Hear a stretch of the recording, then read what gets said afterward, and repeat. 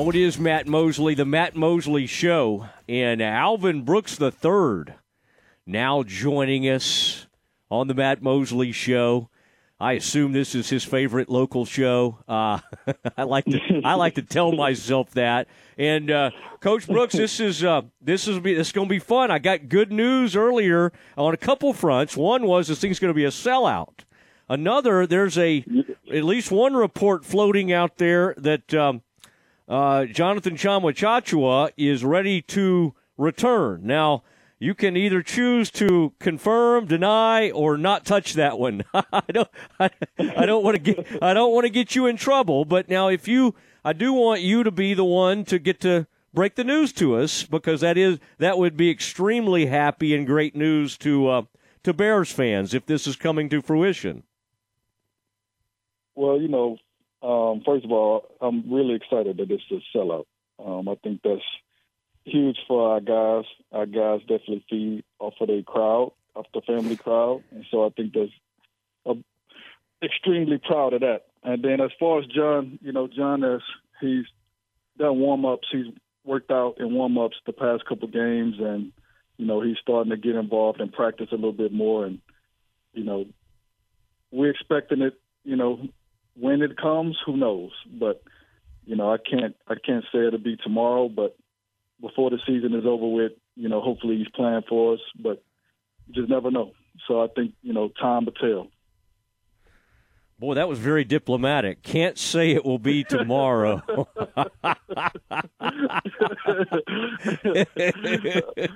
You're ready for your close-ups. I'll just tell you, time will definitely tell. Okay.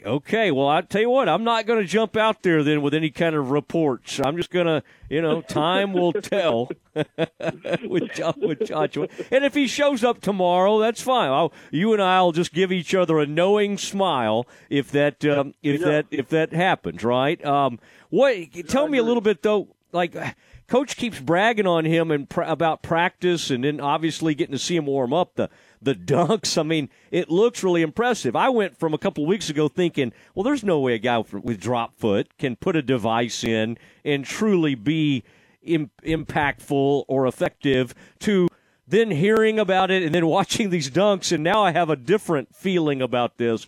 I would imagine, knowing him and being around him as much as you are, has it been pretty awesome to kind of see him continue to take all these steps and return to at least where he can be in practice? Oh man, it's a miracle, to be honest. And I think we've had a couple of different miracles happen since I've been blessed to be a part of the program, and this is definitely another one. Just to know what happened, feel like not too long ago, and to see his progress and to see where he started to where he is now is unbelievable.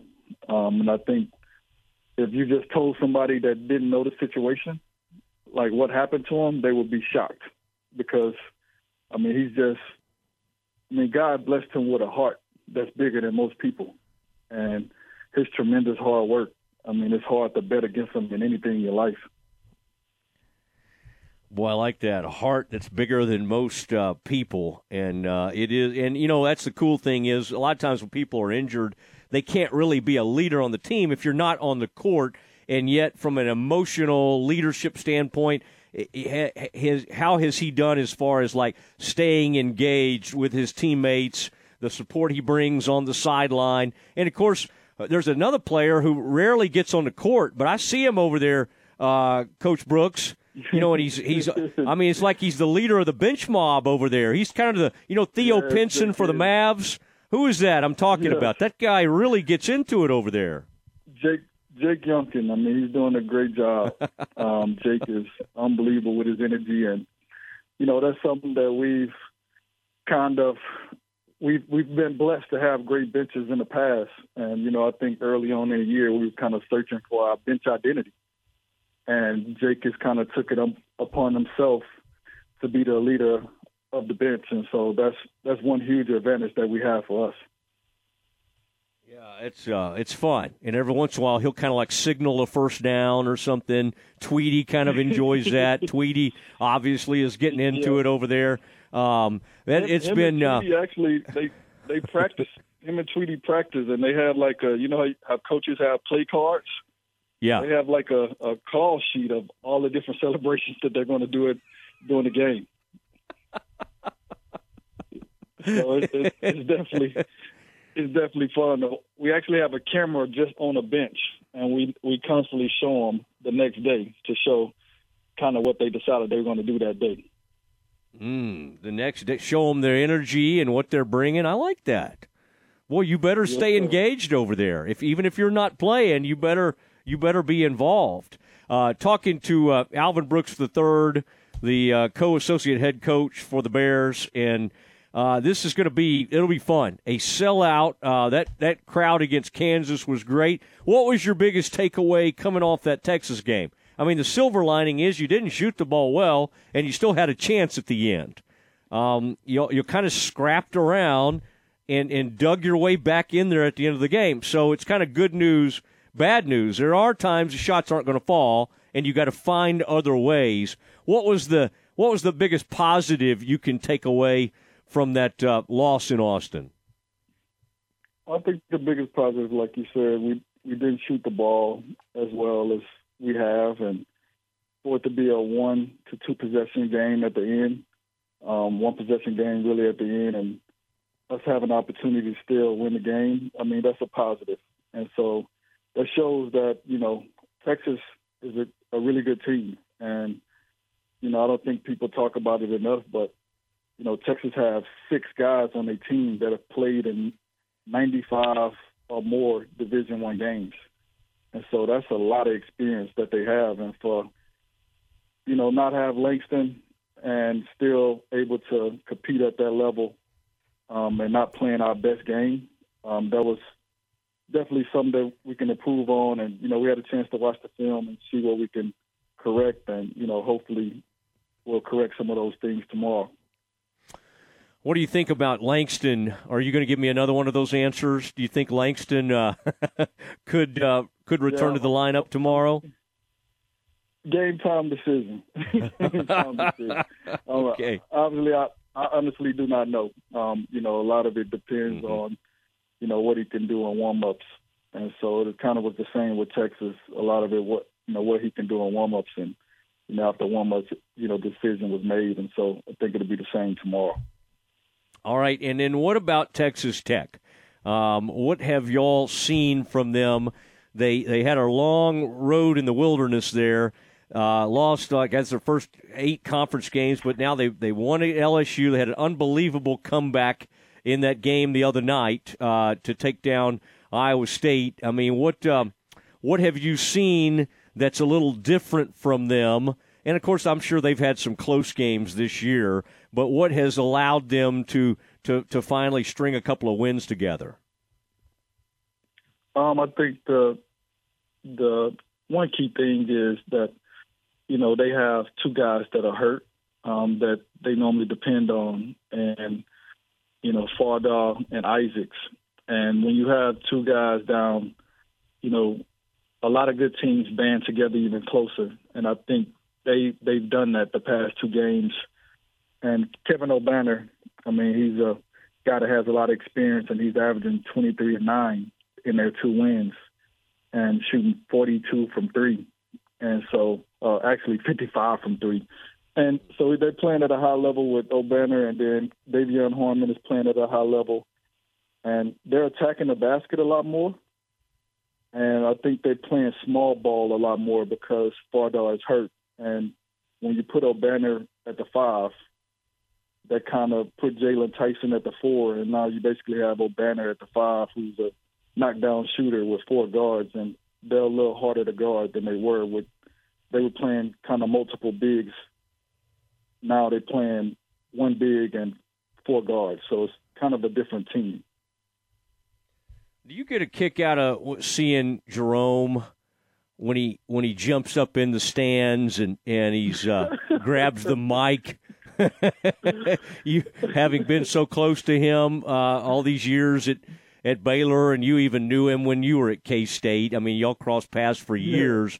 What I'm sure you root for them when they're not playing y'all, obviously, but what's that been like kind of watching how his season's gone?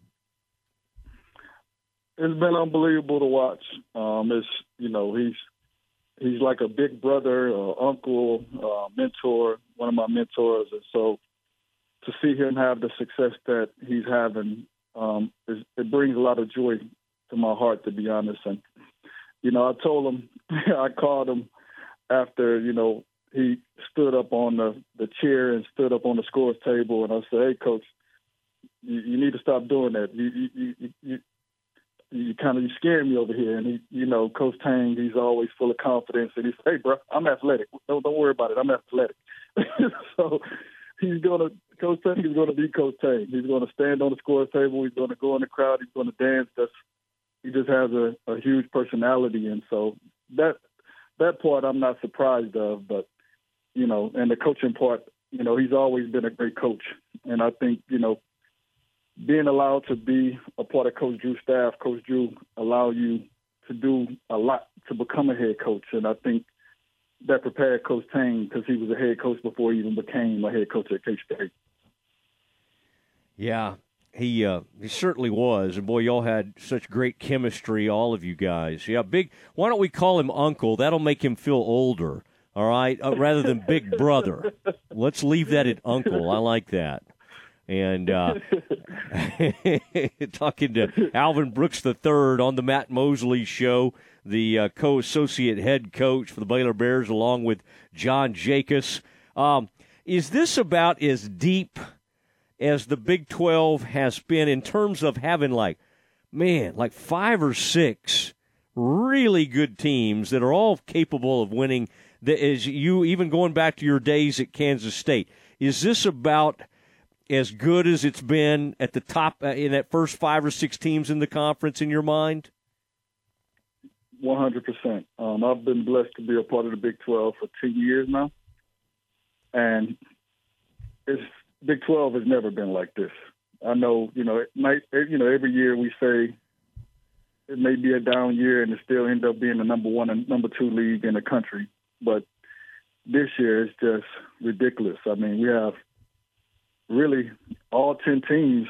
I mean, if you look at the Big 12 SEC Challenge, I'm not sure that it's ever been 7-3. And so that kind of shows you the depth of the Big 12. All right, where are you on fouling up 3 at the end of games? Are you? I know where Coach Jacobs stands. I think I know where Scott stands on that. Y'all chose to go ahead and do it. Bill Self hates doing it. It does come up from time to time. Are you do you go back and forth a little bit, or do you feel a conviction one way or the other? No, I don't go back and forth. I mean, I do go back and forth, but I'm normally afraid to foul up 3. I just feel like, play great defense and get a stop, but that's just my ego, to be honest. But obviously, if it's an opportunity to foul and I feel like, the time is in our favor, then we would definitely foul. But I go back and forth. I'm not one way or another. Yeah, well, it's What would you do? No, I foul, and Jacobs, I know, is like me. I mean, I'm just not even worried about it. I foul. I get what you're worried about, and you kind of have to think about the timing. Fran was talking about that during the broadcast the other day. He's like, okay, under maybe 8 seconds, yeah.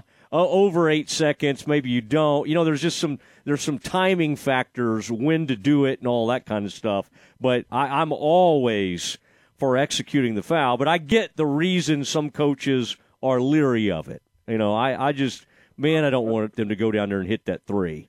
And but I totally. I thought Arkansas had a great play at the end of the game when we fouled them up 3. And I mean, they had a wide open shot in the corner. I'm guessing it was a play. It looked like a play, and so. After seeing that, it made me even more nervous to foul up. I knew the kid was going to hit it off the side of the backboard, all right? He had not been on the court, and I had no fear of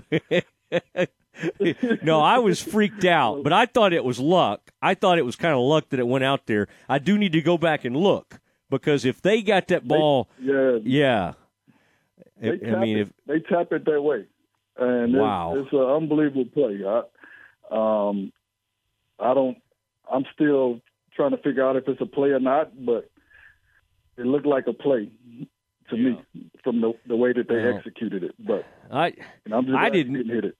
I know. I'm with you. I did not want Musselman taking his shirt off at our home court. That would have been bad. I can't comment on that. I brought that up with Scott before. If Scott's ever considered that, ripping the shirt off. Now, Scott will grab the mic.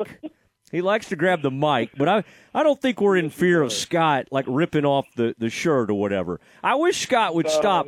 Occasionally, I catch him trying to tuck in that pullover, and I don't understand that. Scott's a hip, good, he understands things. If you ever see him try to tuck in that pullover, will you reach over there and just pull it out for me? That's just not, he does not need to be doing that. Okay. All right. Let's just keep that in mind. All right. I'm glad we're dealing with the very serious things, the very important things of Baylor basketball. All right. That is Alvin Brooks III. Alvin, I appreciate it, and I always fun having you on, and cannot wait to see that packed house tomorrow for Texas Tech, and Baylor can get back on another one of these winning streaks. Yes, sir. That's the plan. And thanks for having me on. I always enjoy coming on. Yeah, it's fun. You bet. There he goes, Alvin Brooks III. He and John Jacobs do such a great job. Associate head coaches for men's basketball, co-associate head coaches, and do a tremendous job for the Bears. And we've got a few more things to share with you on the college